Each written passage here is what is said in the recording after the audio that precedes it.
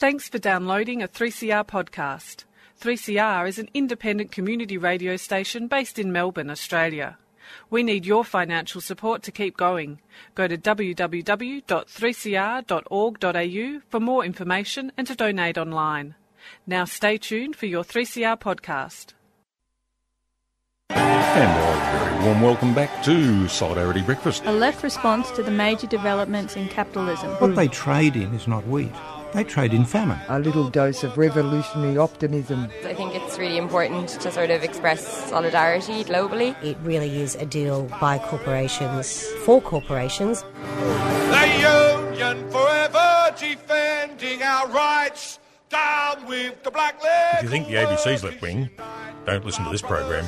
Solidarity Breakfast, 7:30 to 9am Saturdays, 3CR 8:55am, streaming and 3CR digital, podcast or audio on demand.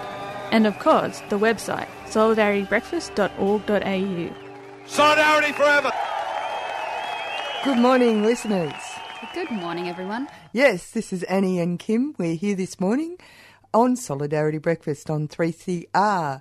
It's actually, if you haven't put your foot out the door, it's actually a reasonable day. So if you're listening by podcast, then it's completely irrelevant. And it could be storming, it could be 40 degrees, you know. You never know, because, you know, we've been experiencing all of that here in Melbourne at the moment. Extraordinary weather experiences we've been having. It's, as I've said in previous days, other times, people who don't live in Australia often comment on how weird we are about the weather. But, you know, the weather can kill you. As the poor people who were affected by the pollens and other things. The media has been calling it an asthma epidemic, but in actual fact, I thought it was coming because it was already clear that we had a season that was much more pollen driven than. I've been experiencing it, and I don't get hay fever. So sounds like it was the perfect storm, and they don't really understand exactly what will set it off. But it would be great to have a early warning system, but of course for all those people who have just got asthma for the first time, there's not really any way of warning them. No, but it's very interesting because I think this is one of the things where nature creeps up on us, and you might think you've got the world all in order, and the business about climate change, the environment and humans' connection to environment, where the environment isn't just there to be exploited. It's as if it's tapping people on the shoulder and telling them, make them aware that you might think you've got it all under control, but, you know, the weather has entered the building. Yes. Might be nice to have a few more native trees in the city rather than those plane trees which seem to set everyone off. It's quite interesting. Anyway, I mean, you know, interesting like a hole in the head. But anyway, the program today, we're going to follow up the story of the racehorses churning up the beaches down along the southwest coast. It's become a bigger story. In fact, it's not just threatening the life, the ecosystems along the beaches between Warrnambool and Port Fairy.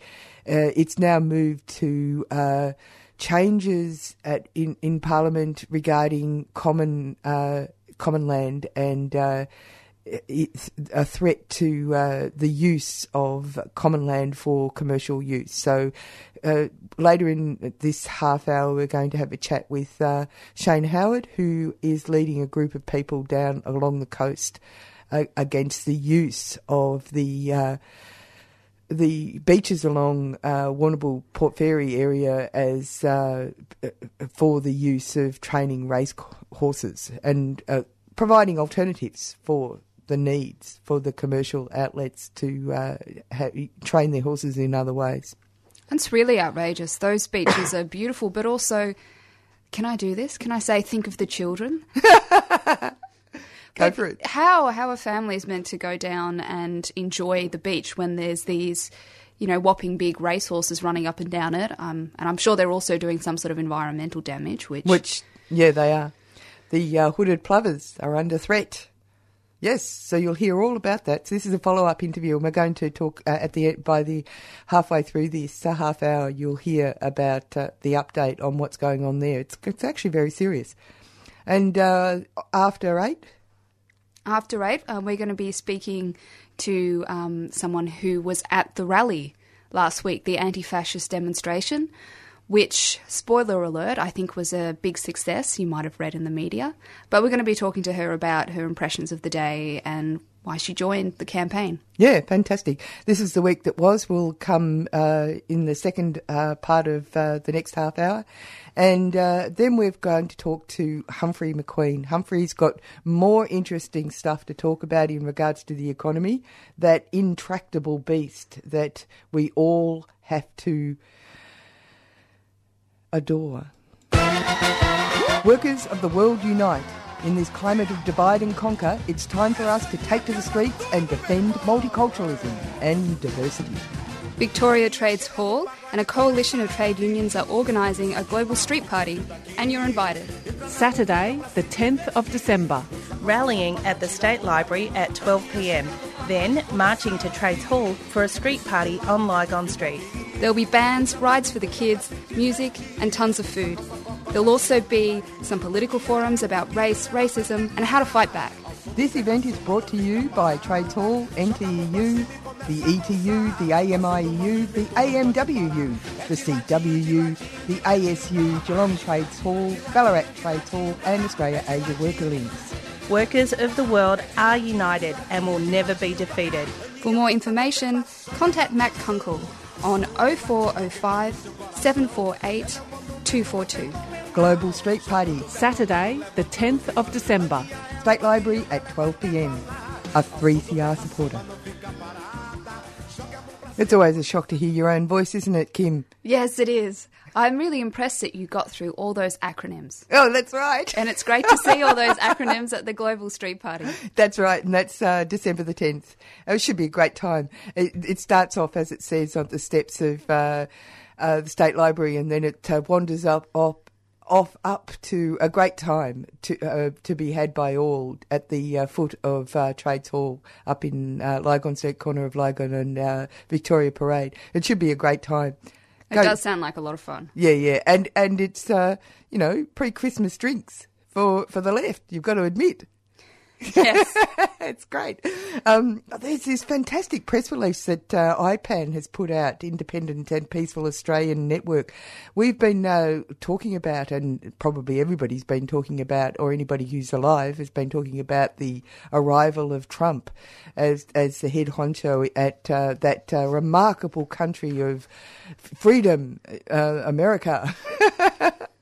And their press release is truly to the point. Apparently, Trump's election provides opportunity to reassess the fundamentals of Australians' defence policy because, of course, Trump and many of the unwise members of the American population have a very firm belief that Americans shouldn't be poking their noses into other people's foreign affairs, that they should actually be sticking to the important issues at home. In fact, this is confirmed by the fact that many of the people who live in America think that Australia is actually Austria, and that they aren't really very aware of all the places that America is actually interfering. But they also obviously aren't aware that the American foreign policy is really directly linked to their economic expansion across the world.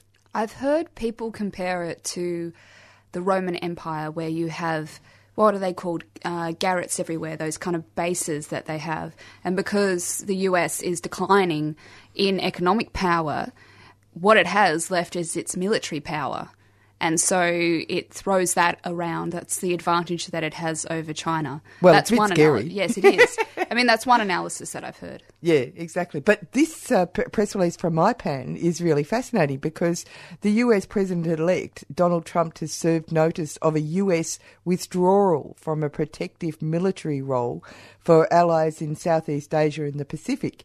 He has urged these allies to take responsibility for their own defences.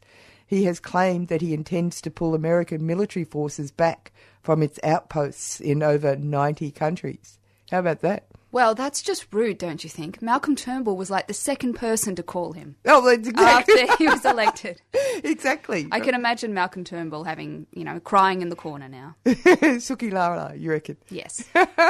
Anyway, Nick Dean, who's from the Independent and Peaceful Australian Network, IPAN, he said that Trump's election has removed a major plank underlying the defence strategies of successive Australian governments, which have consistently relied on the US as our fundamental protector. They have led Australia into US-initiated wars, which have caused the unnecessary death and suffering of millions of civilians. Anyway, it's a new independent approach to defence has now become imperative, says Mr Dean, and IPAN urges the Australian government to now draw together the best military, defence and foreign policy experts to develop a comprehensive and independent Australian defence policy, which includes military, civil and industry involvement. Very fascinating. It is, and I think as well, a lot of people had the analysis that Australia was kind of in some ways, would just follow the US into these wars and was a dupe. But I think actually it's key to Australia's own imperialist project in the Asia-Pacific region, having the US as a partner. Oh, I think so, and it's deeply tied to economic. They're not being nice guys. They're not doing us a favour. You just have to look at the history of Bougainville, the history of West Papua, all of these countries that have got masses of resources, and Australian industrial and corporate interests are in there like Flynn. We're not the nice guys. We're not the nice guys. But they all... apparently, if you wear a suit and talk in a nice, even voice, you can get away with anything.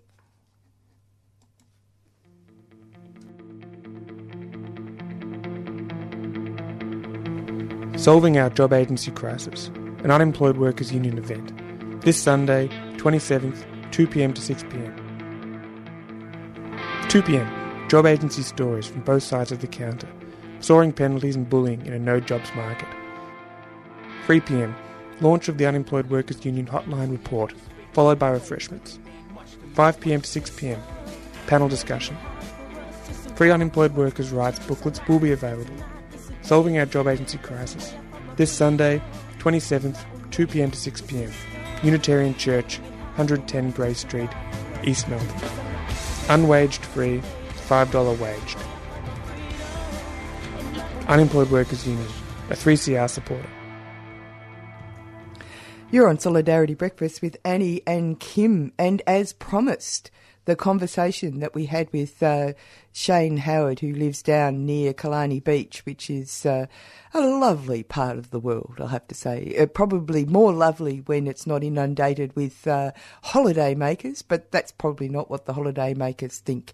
However, that's where I hearken from, so there's a reason to be displeased by the incursion of commercial interests on the beaches down there, because they are just lovely, those beaches. It's one of the most extraordinary things about that area, the landscapes and the beauty of the seascapes.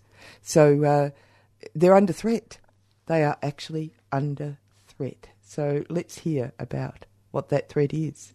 We talked to you a couple of weeks ago about horses being trained on Killarney Beach, and how it was endangering the environment down there for the hooded plover, but also for the humans who are the locals down there. But there have been developments, haven't there? Well, just the state government made an announcement in the last week that that they would proceed with authorising horse training on beaches, and the announcement they made is basically to allow what it leads to. They say, the Andrews Labor government issued a press statement saying that this is they'd solved the problem of the beaches and they were protecting the hooded plovers, and it's all good news. It was just spin and full of very dubious figures, and basically they had used very inflated figures of the numbers of horses on the beaches and said they were reducing the numbers, when the fact is that they've increased the numbers that are now going to be on the Belfast Coastal Reserve. And the Belfast Coastal Reserve, Annie, runs from Warrnambool to Port Fairy, basically. It's about a 20-kilometre stretch, a thin little narrow stretch of recovering dunes and coastline. And it's home to the endangered hooded plover. To put that in context, there are less than 600 in Victoria remaining, and the Belfast Coastal Reserve has about 11% of that population. But more importantly, the Belfast Coastal Reserve, those beaches, are responsible for 50% of the successful breeding. So, you know, it's a really significant area for the hooded plover, and lots of other shore birds and migratory birds, birds that fly in from Siberia, birds like the red-capped plover, the pied oyster catcher, the sooty oyster catcher. It goes on and on. It's a very important little wetland system, and BirdLife Australia have articulated and identified that very, very clearly. There's lots of surveys and studies go on all the time on the importance of this wetland system. It's interesting you should say this, Shane, because just to give people an idea of just how important a stop-off point of this nature for birds is, there were recent, on a much larger scale, I mean, very obvious scale, the disappearance of large amounts of birds because of the industrialisation of swamplands in China. And it's similar to this notion that in Tokyo, for example, they record bird sounds and play them in the air because the birds have disappeared. I'm not sure people really understand the gravity of this. Well, the little hooded plover is the canary in the coal mine, and to put it in context, Annie, Bob Brown was telling me recently, the rate of extinctions in the world at the moment is 10,000 times the natural order. They're terrifying statistics, and with what the Baird government have just approved in New South Wales, authorising the capacity for farmers to clear fell native bushland for grazing and for cropping. And further news that we just got yesterday is that the Andrews Labor government, Lily D'Ambrosio, who is supposed to be the Minister for the Environment and Climate Change and Energy, they are proposing to change the Crown Land Reserves Act of 1978 to approve horse training on the Belfast Coastal Reserve. So special treatment.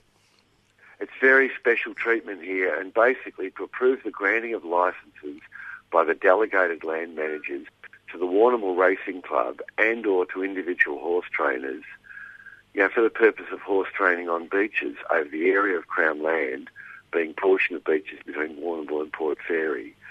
This is nuts. This really shows how incredibly influential the racing lobby is in Victoria. Well, I think it goes beyond that, Annie, because this does not make any sense at all. Why would a government do this when there are endangered species at risk? There's the whole environment of that area is at risk. One of the few recovering landscapes we've got left in this part of southwest Victoria. There's the Belfast Coastal Reserve, a recovering system, Tower Hill, a recovered landscape, and then you've got to go in Framlingham Forest, which is a postage stamp left for Indigenous people. You've got to go almost to the Grampians before you find any more natural land left. And the only reason we can think of that the Andrews government are doing this is that this is the thin edge of the wedge, and they are actually trying to put in place a legal precedent to allow commercialisation of public land. And this is something that the whole state should be very concerned about, because this is out of sight, out of mind, but it sets a very dangerous precedent that basically says the government can authorise commercial activity on Crown land. Okay. Now, just before I let you go, and that is, of course, the salient point here, has it been proposed at all from government or commercial outlets that actually it's their responsibility to actually develop their own commercial businesses, and that actually this is a ready-made idea for creating a business opportunity, an artificial training arrangement for horses? Well, in our group, the Belfast Coastal Reserve Action Group, this is what we've been saying all along. We're not anti-horse racing. This is what Ballarat have done very, very effectively, committed the resources, and they've built a deep sand training track to emulate sand dunes and beach training. It's what happens in Newmarket in the UK. It's what happens in Kildare in Ireland, the Curragh of Kildare. It's what happens in America. A lot of American friends have come back and said, wow, that's really weird. We train on tracks here. You know, so basically, so what you're saying is that, what we're saying is that it's lazy capitalism, isn't it? They're lazy. It's really lazy thinking, and it's really lazy, it is lazy, laissez-faire capitalist thinking. That's before we even touch on the issues of public safety, families on beaches, fishermen, board riders. You know, if I go to the Warrnambool or any racing track on a training day, a training morning, if I walked out onto the training track, people would tell me, get off the track, you'll get killed. But how is it okay without any barriers, any safety mechanisms, that we can put 50 horses a day on East Beach is what's proposed? That's 200 hooves a day running up and down the beach. The ecological and environmental damage, the threat to public safety, the commercialisation of public land. That's just one of 4 proposed options along this coastal reserve. What about tourism?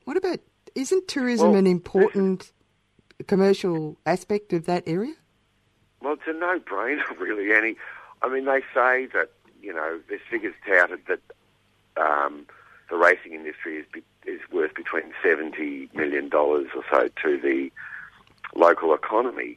But in Moynshire alone, who did their own survey 12 to 18 months ago, tourism, and that's not including day visitors or international visitors, is worth $300 million a year. If you factor Warrnambool into that as well, it's probably close to $1 billion. The number one reason that people said in a survey that they come to Moynshire or the Port Fairy region and these beaches is because of the pristine beaches. They do not come to watch horses train. So there's, we could see the Sport of Kings destroy the jewel in the crown here, and we could find that it actually impacts economically as well. So actually it's not about money, it's just that they want to do it and they want to flex their muscles. Well, I cannot for the life of me understand, and none of us can in our group, why the Andrews Labor government would go down this path when it potentially could have such dire consequences for the tourism economy, which is, by a factor of more than 10 greater than the contribution of the racing industry in the region, and could severely impact on the whole region's economy. And the only reason you can possibly come up with is that they want to set a legal precedent to allow commercialisation of public land and public commons. You cannot find any other plausible reason. Just to follow that up, one of the areas Rutledge is cutting that is proposed as one of the other horse training areas, one of the other beaches, in the last few days, 65 hooded plovers were flocking on that site where they're proposing to have the horses running. That's 11% of Victoria's hooded plover population in one spot. This is so wrong on so many levels, Annie, that there is no plausible reason, no environmental assessment being done, no public safety report being done. It's just the government ramming this through the Parliament. And obviously the agenda is to set a legal precedent. And look, it's very concerning for the whole state and for the country This is happening in New South Wales, and we should be very alarmed because our public land, our public commons are now under threat. What should people do to help out this campaign? Well, write letters to the Environment Minister, to Daniel Andrews, to Josh Frydenberg, the Federal Minister, send them emails, remind them of their duty of care, that they are our public servants. They work for us, and they have a duty of care. There should be due process, transparency, and the laws that govern these things should be upheld.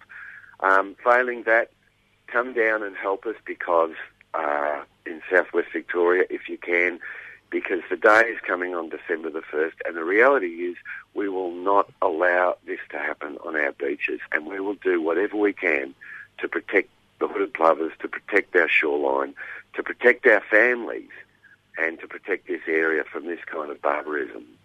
So you're saying down at Killarney Beach? That's Killarney Beach, the Cutting, East Beach, and these are the proposed areas for commercial horse training of up to 150 horses a day. And the community are pretty livid about it. I'm not surprised. And they have not been properly consulted. This is the state government running roughshod over the local people. And once again, it's the government thinking that the state of Victoria is Melbourne, and it's yet again another case of regional areas being just run over by state government bullying. Hi, I'm Aaron Pedersen, and you're listening to 3CR.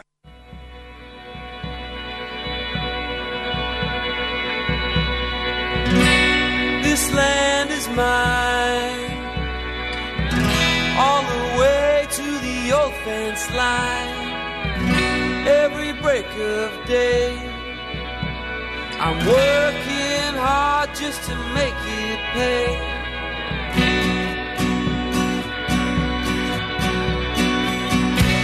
This land is mine, I signed on the dotted line. Campfires on the creek bed, bank breathing down my neck. They won't take it away.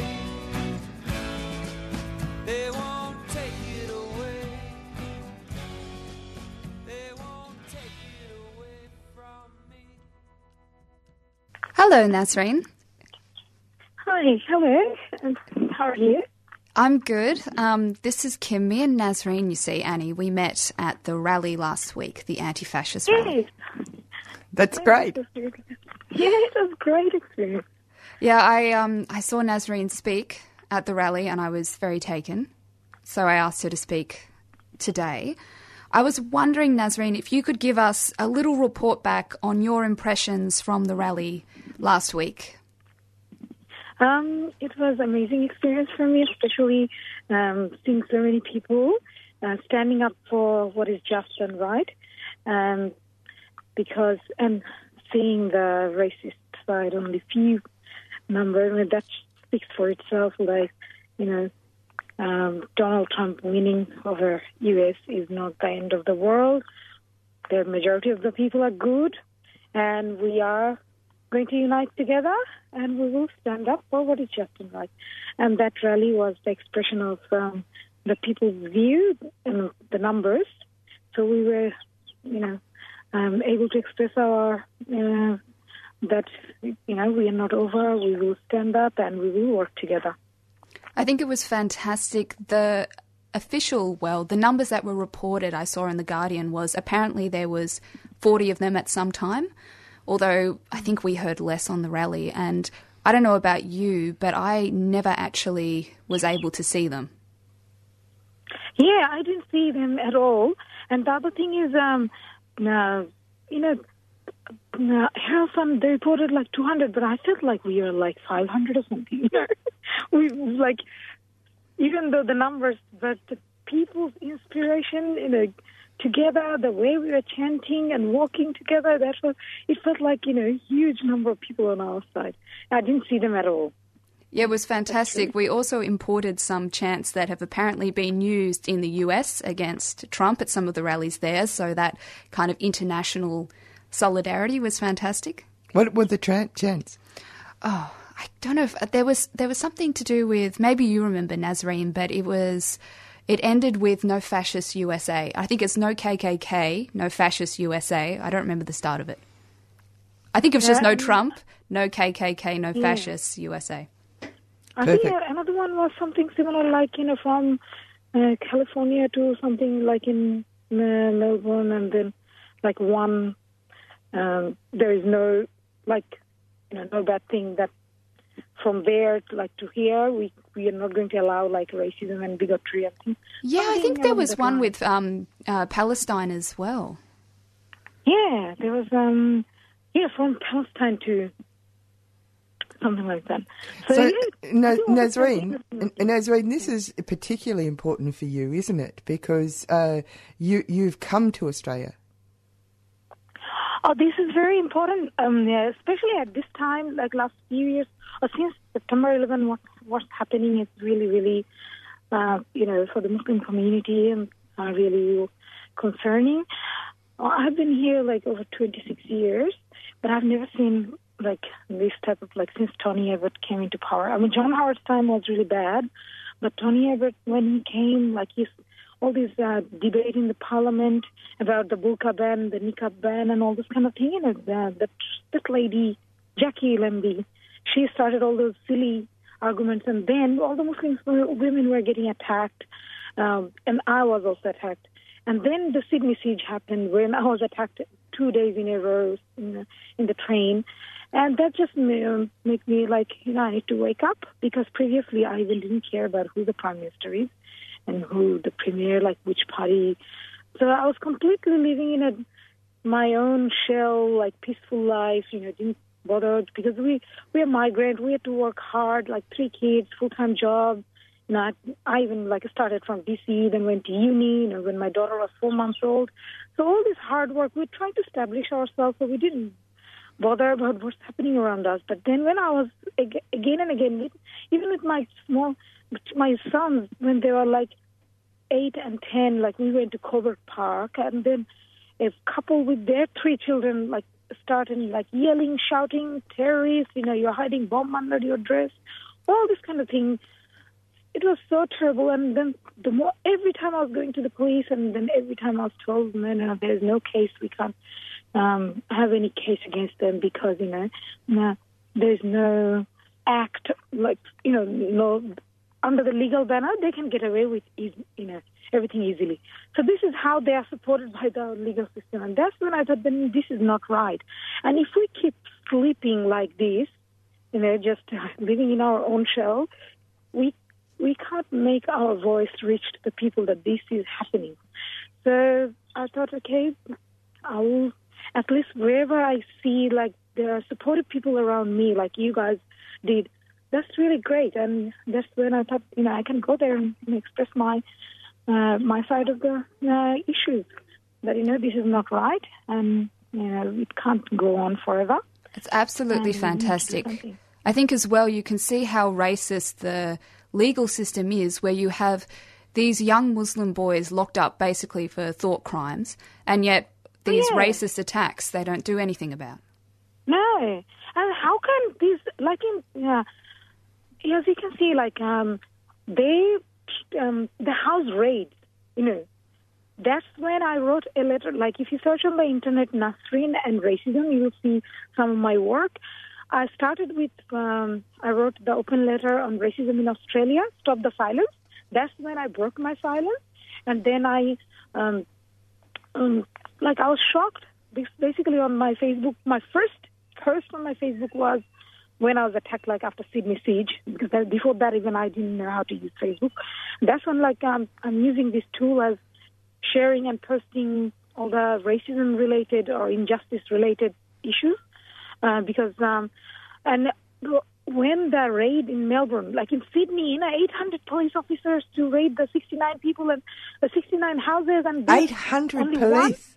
800 police officers to raid 69 Muslim houses, and like torturing them, like the females were not respected, in front of the it was total chaos, and I just couldn't believe this is happening in Australia. That was Tony Abbot's time, I think, and then the Sydney siege, one after another, and then in Melbourne, in the Anzac Day, terror plot, or whatever that, and the way they bashed the kids. I mean, it doesn't matter if they're guilty or not. Let the justice system work properly. Let them get through the trials, have a fair go. Doesn't matter what culture, what religion, what color they are, they should have a fair go. Not like their fathers were bashed, to bleed, held face down on the floor. Their mother is screaming. The sister had I think the Aboriginal family was the most, hit, bashed really, really badly. I mean, that's when I wrote to Senator Janet Rice that, we can't keep on going like this. And that's when I started to think about, I need to do something. Then I started writing to all the Islamic organizations and other organizations, the Faulkner Community House, Senator Janet Rice, they all helped me. And then 8 other Islamic organizations, it was supported by Islamic Council of Victoria. So last year, August, I organized at Coburg Town Hall, and Sue Bolton was also there. Islamophobia, raising community awareness, that event. But after that, this year, we had that Coburg rally. It was really good. I gave a speech over there. But then at that rally, I saw how much the media did the publicity for the racist, and hardly did any coverage for the peaceful side of the rally. We didn't see any of those fighting the bad people did over the other side. And they didn't focus on the peaceful side at all. Like the 500 people we were here at the Coburg in front of the library, and we had such a peaceful, beautiful rally. That showed people did really care about racism in the Coburg area, like northern suburbs. And, how media always focusing, giving them free publicity. There was the rally that happened last Sunday. That also showed that there were plenty of people who were prepared to stand up against racism. Yes, definitely. Majority of people are good. I think only few are bad, but these few are getting free ride on the media.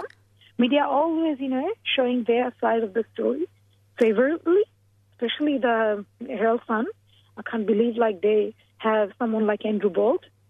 It's just unbelievable. It is. And I think the media has so much to answer for, especially in terms of they're basically given Pauline Hanson a huge platform. Yeah. They say that she's a terrorism expert when she's got no expertise whatsoever.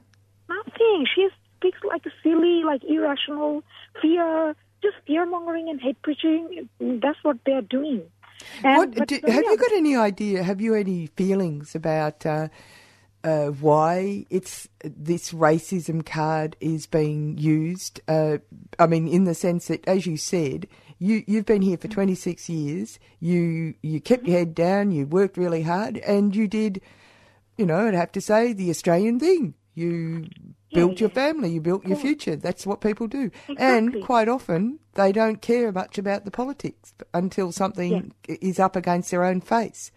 Why do you why do you think this race card is so important for the political powers that be at the moment? Based on my limited knowledge of the only last recent, say 1 year or so, I'm getting all this news. It's about, divide and conquer. They're trying to justify, Donald Trump made silly comments like Muslims hate us, something like that. It's all because so that they just want to, I've seen, movies and everything, they perpetrate the Arabs are barbaric and all. I'm not from Arab background, I'm from Indian subcontinent area, but then see this, they always portray Muslims as bad people is because they just want to manufacture public consent so that they can go and invade the Arab land. That's what the public, it's all about power and control of who, oil going over there. But then people will be up against all this injustice. Normal human beings, they don't, majority of them, they wouldn't allow this to happen. But this type of media publicity will show, Muslims are really bad people. Let's go and invade them. How is your work? Do you feel that you're having some effect?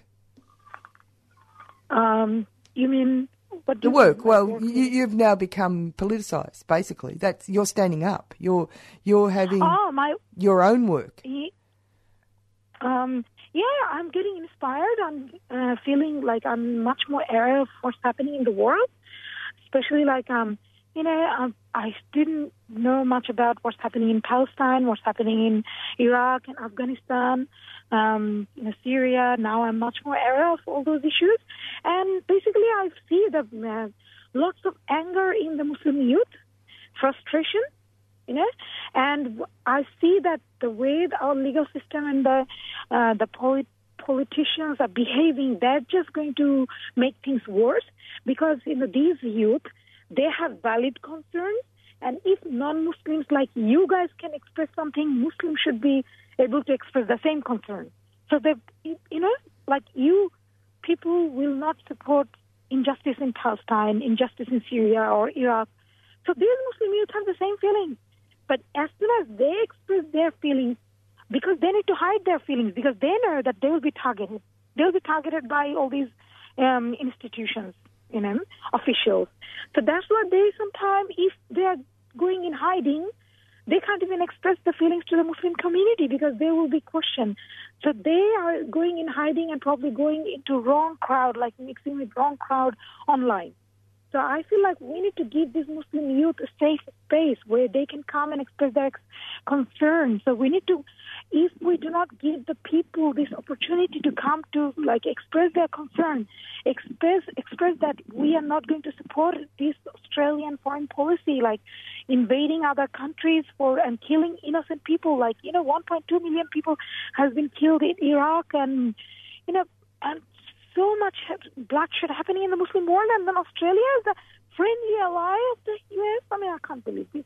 Yeah, it's incredible, and I think really you see what's happened in Iraq has actually created monsters like ISIS. It's actually what the US government has done, and that's really widely acknowledged by any credible source. And they supply that weapon to them, and they, that's what has happened in Afghanistan as well. They trained Osama bin Laden, and they supplied all the weapons, and they blame them. They just set the ground so that they can invade that country. And I guess the important thing, of course, is that, it's a personal battle too. We're in Australia, people need to actually stand up. Exactly, and people are not seeing these because they are just misguided by the media, misrepresentation by the media. Well, that's fantastic, and thank you so much for talking to us, Nazreen, and I hope that you continue to stand up, and we definitely will. Oh, thank you very much for organising the rally and giving me the opportunity to speak, and thank you for all those listening, and I hope more people will be standing up for justice and what is right. Fantastic. Thank you. Made in Melbourne Film Festival returns for its 8th consecutive year, celebrating the drive and diversity of local and Victorian filmmakers, expanding to a massive 13 sessions over 6 nights, covering short film, feature film, high school, music video and web series at 5 of Melbourne's most sought-after venues. Made in Melbourne kicks off in December with feature film The Legend of Ben Hall at Acme. Full program and tickets on sale now via mim.org.au. A 3CR supporter. Workers of the world unite. In this climate of divide and conquer, it's time for us to take to the streets and defend multiculturalism and diversity. Victoria Trades Hall and a coalition of trade unions are organising a global street party, and you're invited. Saturday, the 10th of December. Rallying at the State Library at 12 p.m, then marching to Trades Hall for a street party on Lygon Street. There'll be bands, rides for the kids, music and tons of food. There'll also be some political forums about race, racism and how to fight back.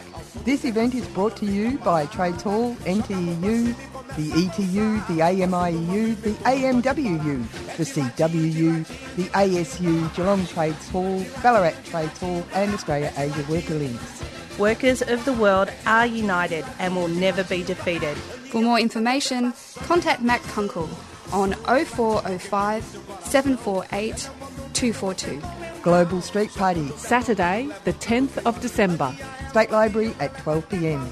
A 3CR supporter. Yeah, you're on 3CR Solidarity Breakfast with Annie and Kim. We were going to have I don't know if people saw that poll that came out a couple of weeks ago that so shocked everyone, that 49% of people in Australia were supposedly against Muslim migration. Which was all that free publicity from mainstream media has been working. Yes, but there's also been some doubt thrown on that figure, which makes me feel a little bit better. Monash University Professor Andrew Marcus has criticised the nature of the questions, so the binary nature of questions asking things outright, like, are you a racist, yes or no? Those sort of questions. Well, some of my best friends are. So, yeah, well, he pointed to... Yeah, I want to wear that hat. Yeah, exactly. He pointed to research undertaken over many years by Roy Morgan, which found little change in attitudes to Muslim immigration since 2010. So when asked about the subject in October, 58% of respondents said that they supported Muslim migration, while 33% were opposed. So that's up from 28% in 2015, but it's actually lower than the 35% that was recorded in 2010. So it sounds like, I mean, I'm not a statistician, but it's a little bit more complicated than that. And this is statistics from the annual Mapping Social Cohesion Study, which did not ask specific questions about Muslim migration, but looked for sentiments, which is, according to this professor, is apparently how it should be done. I wonder if they decided to do a survey and ask people if they thought that Hindus should be allowed to come to immigrate to here, Hindus or Sikhs or, I don't know, animists or... I mean, if it was, religious belief structures aren't high on people's common understanding of the world, actually. Only a small percentage of people see the world through a religious prism these days. Yes. So it's interesting to focus on one religious group, people who hold a particular faith. You know what I mean? Yes. And I'm not sure exactly what the questions that they asked, but I know from research they've done on refugees that asking questions like, do you think that boat people should be allowed to come to Australia? When you use language like that instead of language like, if there was someone fleeing war and famine and they came to Australia, do you think that they should be looked after? People are much more likely to say yes to that than if you use all the media buzzwords. Yeah, right. Outrageous. You're on 3CR Solidarity Breakfast with Annie and Kim. This is the week that is coming. A week Solidarity Brecky team listener when who would have thought, not a grey hair to be seen Nick Xenophobe of the modestly titled eponymous Nick Xenophobe Party and hang 'em high Darren Lyncham voting to smash evil unions and evil workers. Hands up anyone who thought for 1 second these exemplars of balance and fairness would vote to crush workers and unions. Suppose seriously the only who would have thought is why they bother wasting time by suggesting they're still thinking about whether they will smash the workers when there is never any doubt. Although Nick votes to smash only those workers who are evil, who continue the dated rubbish about class war and class struggle, and Nick's vote to smash unions and workers does not include good workers who, like Nick, are neither caring business class nor socialists, who consider each issue on its merits before voting to smash anti-social forces like workers and unions. And anyway, there was no semblance of class war or class struggle in this case, because the Minister for Caring Business Class Relations, Michaelia Koch, the workers, said the legislation to bash unions was not union bashing. There is a clear difference between bashing unions and union bashing. The words are in a different position for a start, and I could go on. Thankfully, she didn't. Poor Darren argued the law did not go far enough.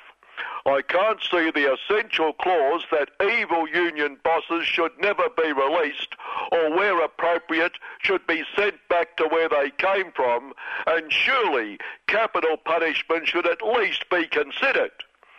Deryn said he was not anti-union, as if anyone would think he was. Of course I'm not. I'm a great supporter of the True Blue Aussie Business Profits Council, for instance, and I have great regard for the Police Association and, like their members, despair at the fact that evil criminals like shoplifters and beggars are often given release dates by lily-livered goody-goody judges. In the lead-up to the vote on the Smash the Evil Union's Jack Bootscon mission, we look forward to daily deliberations, daily conscience-racking by Nick and Deryn et al. On the crossbenches, and of course they haven't made up their minds yet. They're still pontificating the sensible centre-balanced world between caring business class and socialist. The crossbenches are well named, aren't they? They certainly make us cross. On the Get Evil Union Bosses bill passed this week, the Socialist Party said it was prepared to discuss a deal with the government. We've got to admire their solidarity, haven't we? Any wonder workers so put their faith in them. Although the True Blue Aussie Capitalist Review knows they're in it up to their necks with the evil criminal unions. P1 story this week about a New South Wales union official, a heavy player in that socialist hotbed, the New South Wales Socialist Party Right, whose record includes convictions for serious domestic violence. He sounds like a real charmer. But this expose led the Capitalist Review to run an entire editorial, Labor should be ashamed of this. And I thought, when caring business class crooks get exposed, we always see righteous editorials, Liberal coalition should be ashamed of this. Incidentally, the right-wing heavies family says the events occurred 9 years ago and anti-domestic violence intervention had worked. They are still happily together and the story has embarrassed them no end. The poor Capitalist Review must feel so abashed it printed the family's reputation right next to Macadia Koch, the workers using the story to attack the Socialist Party and evil unions as the cause of all domestic violence and crime generally in True Blue Aussie. The righteous also exploded with justified indignation, indeed anger, after a terra nullius person claimed the terra nullius immigration department and leaders at the time had made a mistake allowing no proper papers, queue-jumping illegal boat people from England to settle in True Blue Aussie, which was then not True Blue Aussie, circa 1788. 10 out of 10 criminals who have terrorised our people have been the first, second and umpteenth generation of those illegal migrants, the terra nullius person alleged. The usual Lord Rupert of Wapping Sin columnist went borderline insane that a people who weren't even here, the terra nullius people, could display such ingratitude to those who not only liberated them but civilized them, lifted them out of savagery and paganism, brought them the celestial benefits of Christianity, of the dear baby Jesus. And the current Minister for Concentration Camps, Razor Wire and Sink the Boats, Peter Duffer, said it for all of us. This is a, racist motivated attack condemning a whole race for the actions of a few, and assumes that attempts at assimilation, Pete. Yeah, that's it, assimilation, thwarted by, ungrateful savages, was terrorism. Why, to show the depths to which these black, ungrateful savages, racists will, sink, they even claim a great True Blue Aussie who has been honoured with a federal white seat named after him, Angus McMillan, is a, terrorist, whereas real students of history like me, know Angus would not have had to kill thousands of these black ingrates if they had, removed themselves peacefully and lawfully from land which was not theirs, not to remove themselves from. Yes, Peter, by the way, what generation of refugees and migrants are you? I don't follow. I'm a proud, True Blue Aussie. I'm not a refugee or migrant. I come from a long line of duffers. Yes, but when did the line of duffers migrate to True Blue Aussie? How many generations? What generation migrant are you? I told you I don't follow. I'm a real true blue Aussie. Interesting, you don't look black. Pete and his big Supremo Malcolm Ton of Bull attacked the socialists for whipping up race hatred and terrorism by misrepresenting what Pete said. Yes, how did they represent him? They, quoted me. Yes, they quoted him. Gross, unbelievable irresponsibility. A good point, and their misrepresentation is compounded by the fact they are politicians themselves, and no politicians can never be trusted. So the odds are Pete hasn't got a racist bone in his body, unless he says he hasn't got a racist bone in his body, which would prove, well, I'm sure we follow. And look, sometimes this segment can unfairly criticise the greatest little economic order of them all, but deep down we have to admire its capacity for forward planning, for thinking long term, for its selfless crusade to lift even the most evil of workers and drudges with the rising tide. Take the True Blue Aussies Business Profits Council's Jennifer Best to Cut Taxes in an article this week telling us it is best to cut taxes. Not all taxes, mind you, but taxes on the rich, because then those droplets of yellow liquid will trickle down on the undeserving. See, tax cuts increase profits, increase productivity, and the problem they acknowledge of slow wage growth will be overcome. Wages for the undeserving will soar through the roof. The time will be right to give workers a huge, huge wage rise, making caring employers as happy as caring employers can be. Now, this shows Jennifer's capacity for forward planning, indeed the system's capacity for her perspicacity, for on the very opposite page to Jennifer's argument that big business is the overtaxed lifeblood of our great society, another article pointing out that since the 1980s, the economic rationalist capture of the greatest little economic order, profits have soared, productivity has soared, and real wages have collapsed. So this proves Jennifer's brilliance. She knows 30 years of planning so wages could increase is about to hit the target. Because she says the way to increase real wages is to make profits soar even more and productivity soar even more. The problem, clearly, they haven't soared enough over 30 years, and then apparently workers won't be sore. So it's obviously a 30-year plan by great capitalist visionaries like Maggie Thatcher and Ronnie Reagan and those wise economists who captured their imagination, if their economic philosophy could be so called.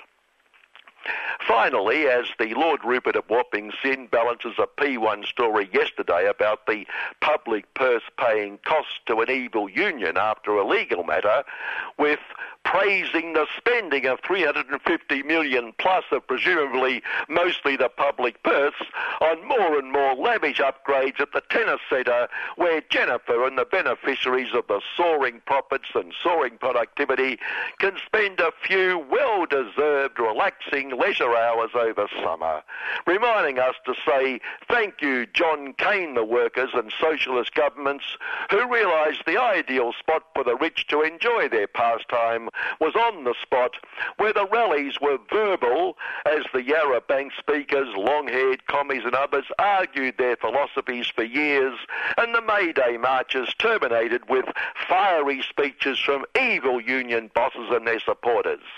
Best to terminate May Day itself and join the sophisticated cultured souls in a bit of leisure at public expense and restrict May Day to its proper activity.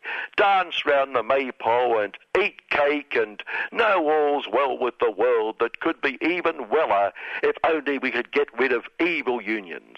Next they'll be demanding workers should be able to afford to enjoy the facilities just because they were built at their expense. Their evil knows no bounds. Good morning. And we're back. This is Annie and Kim on Solidarity Breakfast.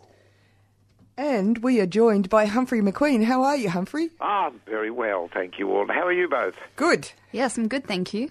Good. Now, you've brought in a big, heavy, weighty subject. You're going to talk about the economics situation. Jane, yeah, I know. Well, there is a rhinoceros in the room. Oh, watch out. You can't deny it. Yeah, there is. We're pretending it's not there. That's exactly right. And I was fascinated by your observation that the people at the Reserve Bank seem to have spent a lot of time telling and getting intelligent people to believe that actually it's all about algebra, and algebra is real. Only numbers are real. Numbers. The rest of us don't exist. We're just manifestation of numbers. I wish I were joking. I wish you were joking. But as that grows out of, as you know, a couple of confessions that I'd like to introduce. One of them very quickly at the beginning. At the Italian Film Festival this year, there was a wonderful film called The Confessions. And if you imagine the directors of the film, the writers, they've got this idea, they've got to get the money, so they go to the producers, and they've got a one-line pitch. And the one-line pitch is, the head of the IMF goes to confession to St. Francis of Assisi. I can just imagine the mea culpas. Yeah, well, what we've got to think of is where the plot goes. I'm not going to be a spoiler, because it is very funny and very intelligent, much more intelligent than people who think that algebra is real, because that's one of the jokes in the film, which is how it came into the discussion this morning. The finance ministers from the G8 have come together. They can see that a second smash is somewhere in the not-too-distant future. In the wings. In the wings it is, and they think if it happens, it'll really cost the rich and powerful. So what we've got to do is to start a smash that we can control. And the way they're going to do it, they have an algorithm. Yeah, hurricane wranglers. That is going to give them control of the next big smash in the world capitalist system. Now, I'm not going to go any further in it. As I say, it's very humorous, very black in lots of ways, and so intelligent and so perceptive, and it's called The Confessions. As far as I know, it's not scheduled for a commercial release, but clever people are able to find their ways of getting these movies, downloading and things. I don't wish to encourage any illegal wrongdoing. Wrongdoing, but as a kind of Christmas treat, it really, it is truly something that everyone would enjoy. And not just that, of course, Humphrey. It points to something that's very important, which is, of course, the predictions of further calamity, economic calamity for the economic system, the capitalist system coming up. Well, the people who claim to be the masters of the universe keep saying so. And I, who know nothing about this except what I'm told by the masters of the universe, have been repeating this, week after, month after month to us. And yet here we are at the end, almost at the end of 2016 again, and the second coming hasn't smashed, if we can put it around like that. And yet they keep saying it will. I mean, just very briefly repeat that, the Bank for International Settlements, who are supposed to know something about what's going on in the world, they've been, they predicted the one in 2008. I mean, in 2007, they said, this is what's going to happen. No, almost nobody else was, and they said, and I thought, oh, well, I've been following them ever since and telling the 3CR people what they've been saying. 2014, the bank says everything the governments have done have postponed the day of reckoning, so it's still coming.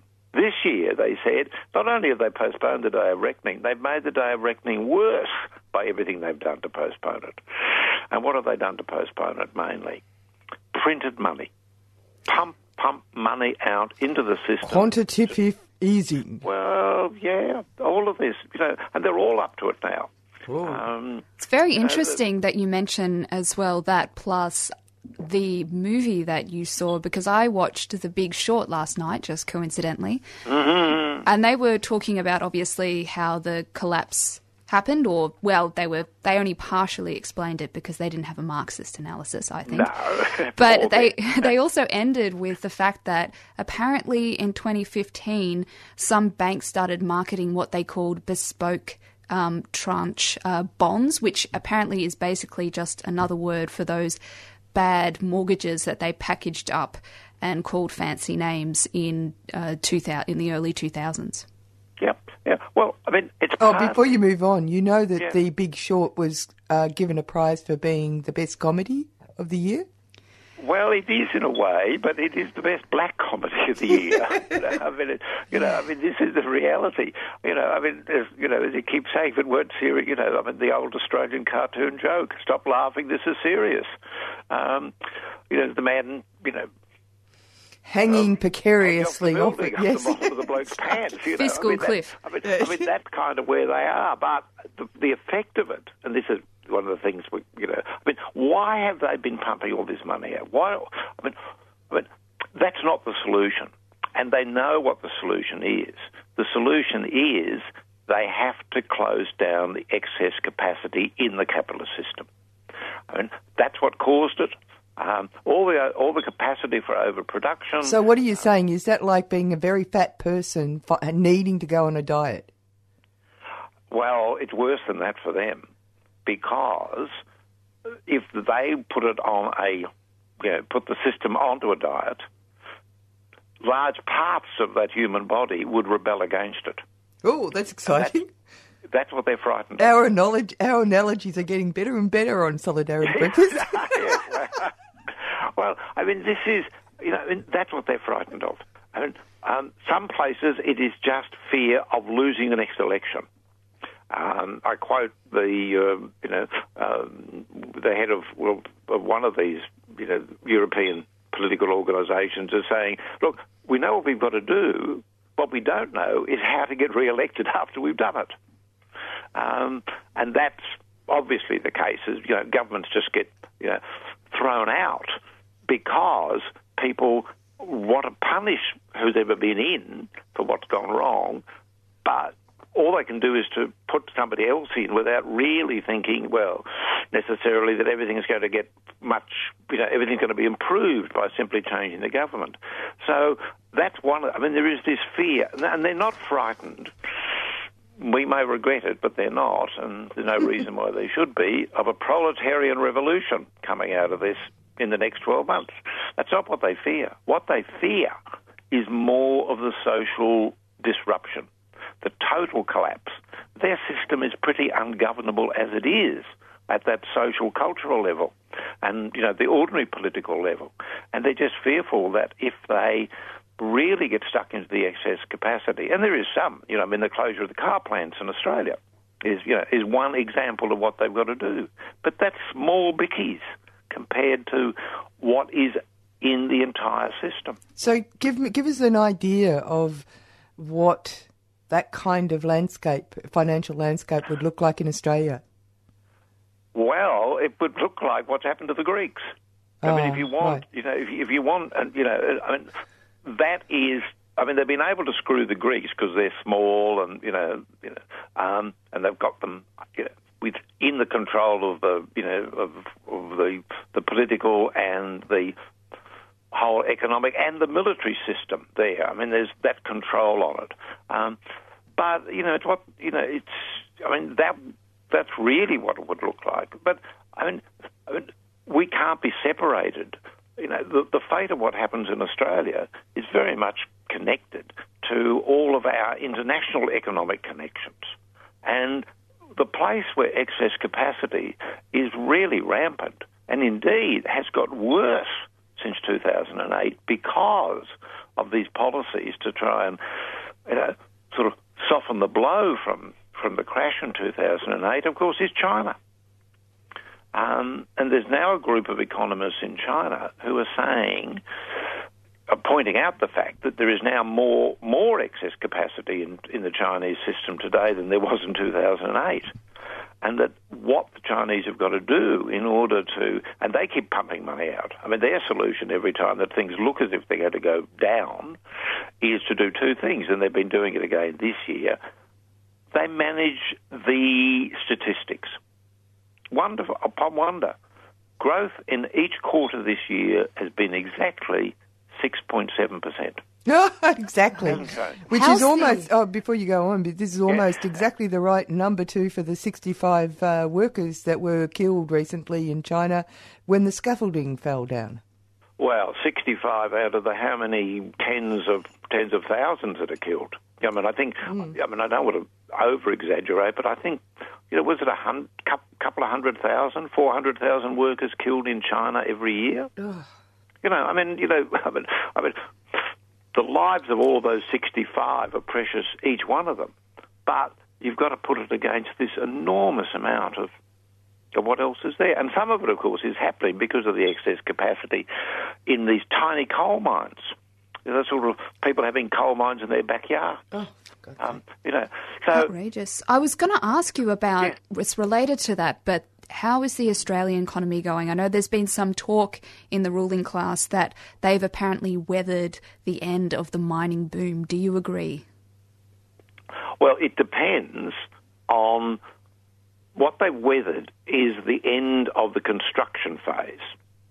The next phase is the important one, is there going to be a market for what they have to dig up and then send out of the country? They've got to find someone who's prepared to buy it and at a price that is going to pay them for all of the money that has been poured into that, huge amount of infrastructure that had to go into place. And I mean, that's what we've really seen. It's only now that all of that is becoming available. So there's now, in a sense, more excess capacity here at a time in which you have to ask, is there going to be much more demand for iron ore and for coal and for the other things that we've been hoping to get out there? Now, if that's not there, and I'm not sure, Annie, is there going to be a time for me to come back before the end of the year? Yeah, there's one. We've slotted you in. We want you back. You're going to be on the last program. Marvellous. That's because live. What I wanted to talk about then was 3 of Donald Trump's proposals for the economic, and one of them is this $1 trillion infrastructure. Oh, right. Now I won't say any more about cash it now. Cash cow. But if it happens, then there would be more demand for iron ore and things, So they may come out of that reasonably well. No wonder the stock exchange in America is humming with Trump being at the helm. They obviously all believe that this is what's in the future. And so did we talked earlier in the year about the Baltic Dry Index, which is the shipping index. And since that happened, it's gone vertical. Because all the companies think, my God, if this happens, we have to put forward contracts in now for 2 years' time. That's what's going on. It's just an extraordinary shot. But we'll talk about that in a couple of weeks' time. Okay. And before, I just got to tell listeners, you're on Solidarity Breakfast with Annie, Kim, and our extraordinary economist, historian, Humphrey McQueen. Now, Humphrey, you've said a fantastic thing in the notes that we received, and neoliberalism is secondary to the needs of capital. Well, it serves the needs of capital, but so often, God, we had a session on this earlier in the year. People keep saying, you hear them saying that it all happened because of neoliberalism, as if there's this bad idea out there that gets into the heads of nasty people. And terrible things happen to workers. It's like you've got a house that's got a dead thing in the foundations, and you can't find that smell. The boogeyman. Well, it's this. Where is the materialism in this? Well, the materialism is in the need of capital, and neoliberalism is the ideology that then tries to sell this. So it is important to them, but neoliberalism is a very good idea for the capitalist. And we have to get beyond. And the reason, of course, that you get people going around, we heard it again this week, that it's an ideological attack. Well, yes, it is. There's always ideology involved. But they're not doing it because they've got bad ideas. They've got very good ideas on how to help the boss. No, they happen to be bad ideas for the rest of us. But we've got to make that class analysis first. And secondly, we've got to say, what are the real needs in the real economy? And how do the ideas that come into the system advance that and justify it and confuse people about what has got to happen? So that's my constant beef about, people saying, something like neoliberalism did it. No, it didn't. It wasn't Colonel Mustard in the library. Well, God, I mean, Marx is a great example of this. Of the man who thought that people drowned because they believed in the law of gravity. And if only they could get this idea out of their head, then they wouldn't drown anymore. That's the kind of stuff that we're kind of having to combat to get to the hard stuff about how capitalism works. And I can understand how much easier it is to think, oh, there's just an idea. Well, what we've got to do is to put in the hard yakka. And I know perfectly well from myself how much hard yakka you've got to put in to try to understand it, even to stay 2 steps behind what's going on, which is about all I can manage to do. But that's all we've got to try and do. And there's no easy way out. Anything else gets to be, to be unkind and say nothing more than laziness.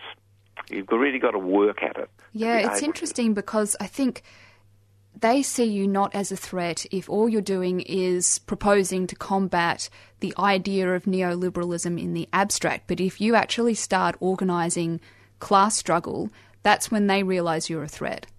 Yeah, and you've got to organise it about the practical ways in which the idea is being used to justify what it is they are actually doing on the ground. So, it's that combination, as you rightly say.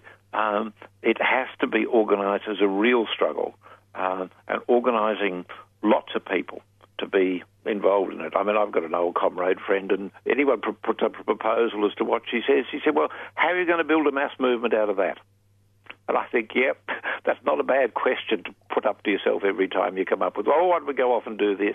Well, unless you're focusing on that, and particularly now, which is why all through the last few years I've been trying to get people's attention onto this, the fact that there is this unresolved crisis. Well, crisis isn't the right word because it can't go on for 9 years and have a crisis, but there is this implosion in the capitalist system that is still there, and they are not game to work it out. They know what they've got to do. In the Chinese case, these people, these Chinese economists, they are all neoliberal economists, of course, what they're saying is, in the 6 biggest sectors of the Chinese economy, even if you just took out only 10% of the excess capacity, you would have to sack 4.3 million people. Now, given how much social unrest there is in China already and has been for, 30 years, imagine the impact that would have. And the Chinese government are really frightened about this, which is why they keep pumping money into the economy to sort of hope that it isn't going to happen. But, even there with that control system, and, remind ourselves, the reason they're putting money into the PLA is not to invade Tasmania. It's to repress their own people. That's why you have this big defence build-up in the People's Liberation Army that, so-called, as it, was 60 years ago, but, hasn't been for a long time. So that's the situation in China. They know that, but they're not going. They're not worried about whether they're going to get, where the electoral cycle is going to go, because they don't have an electoral cycle. What they've got is something more immediately demanding, which is all of that social unrest that that is everywhere. We're talking about how many people are killed. They register 10, 20,000 social incidents, which they call them, of people engaging in anti-state behaviour, of taking over things, and they're terrified. All of the mayors of the Chinese, urban areas, I discovered last year, they all live inside the military bases. Oh, isn't that fascinating? Yep. It tells you something very real, doesn't it? Yeah, it certainly does. They're not game to live outside. Mm. Now, that's, they're trying to keep that lid really down there. And so far they've been successful. Everyone's been postponing the day of reckoning. But one day that day of reckoning is going to come, and the head of the Office of the Treasury in Australia, John Fraser. Now, he's a very interesting character. He spent 20 years with the Union Bank of Switzerland. What did he do there? He organised their tax avoidance schemes. It's called global wealth management. Wow. Is the polite term. And they brought him back here to be head of our, try and get some sense into Joe Hockey or, that boy, Scott Morris, as I call him, that boy. So, and yet, he has said recently, and it wouldn't be a bad line, I don't know how we're running up to time, aren't we? Yeah, we are. But go on. So it's not too bad a line to sum up what we've been saying. He said about 5 weeks ago, he said, everything is fine until it is not. It's like what we say, it's capitalism that creates revolutions, not socialists. Well, to a degree. Yeah, and because now, it's the sad fact in this day that, that while there is enormous disorder in the capitalist system, there's not much order in the forces of opposition to it.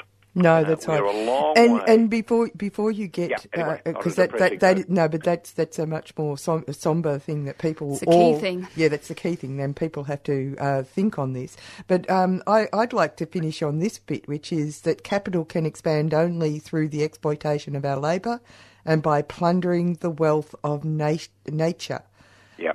Now, those features will be constant for as long as capitalism exists. What must keep changing is how the agents of capital organise the exploitation and the plunder to ensure its expansion. Yeah. Now, this is an end game. Well, it can. Well, it's.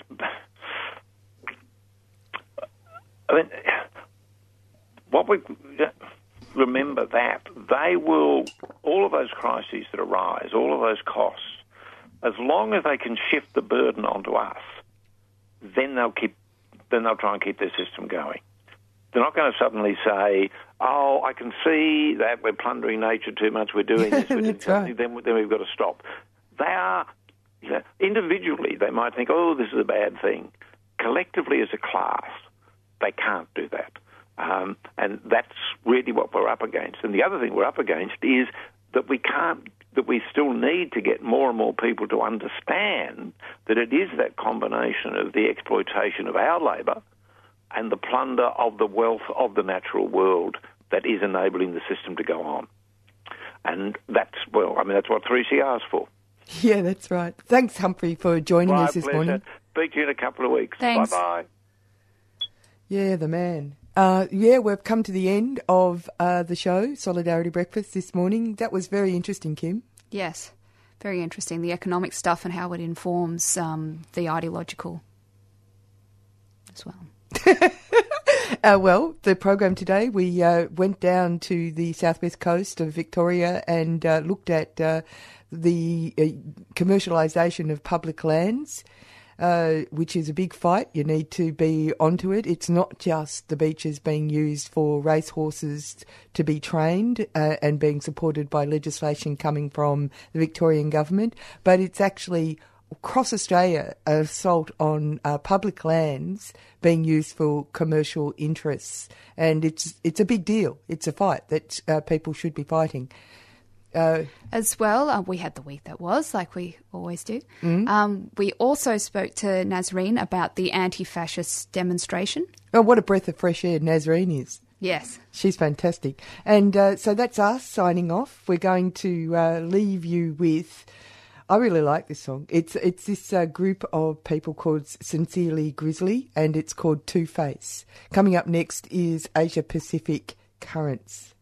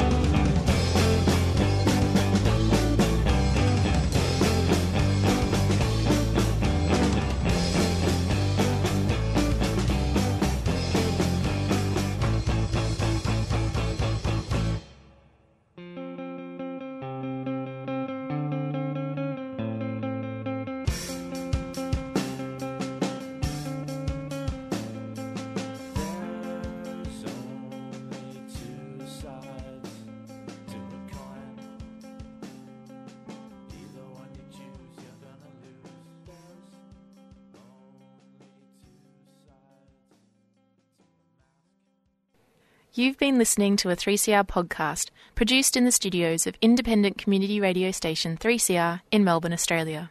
For more information, go to allthews.3cr.org.au.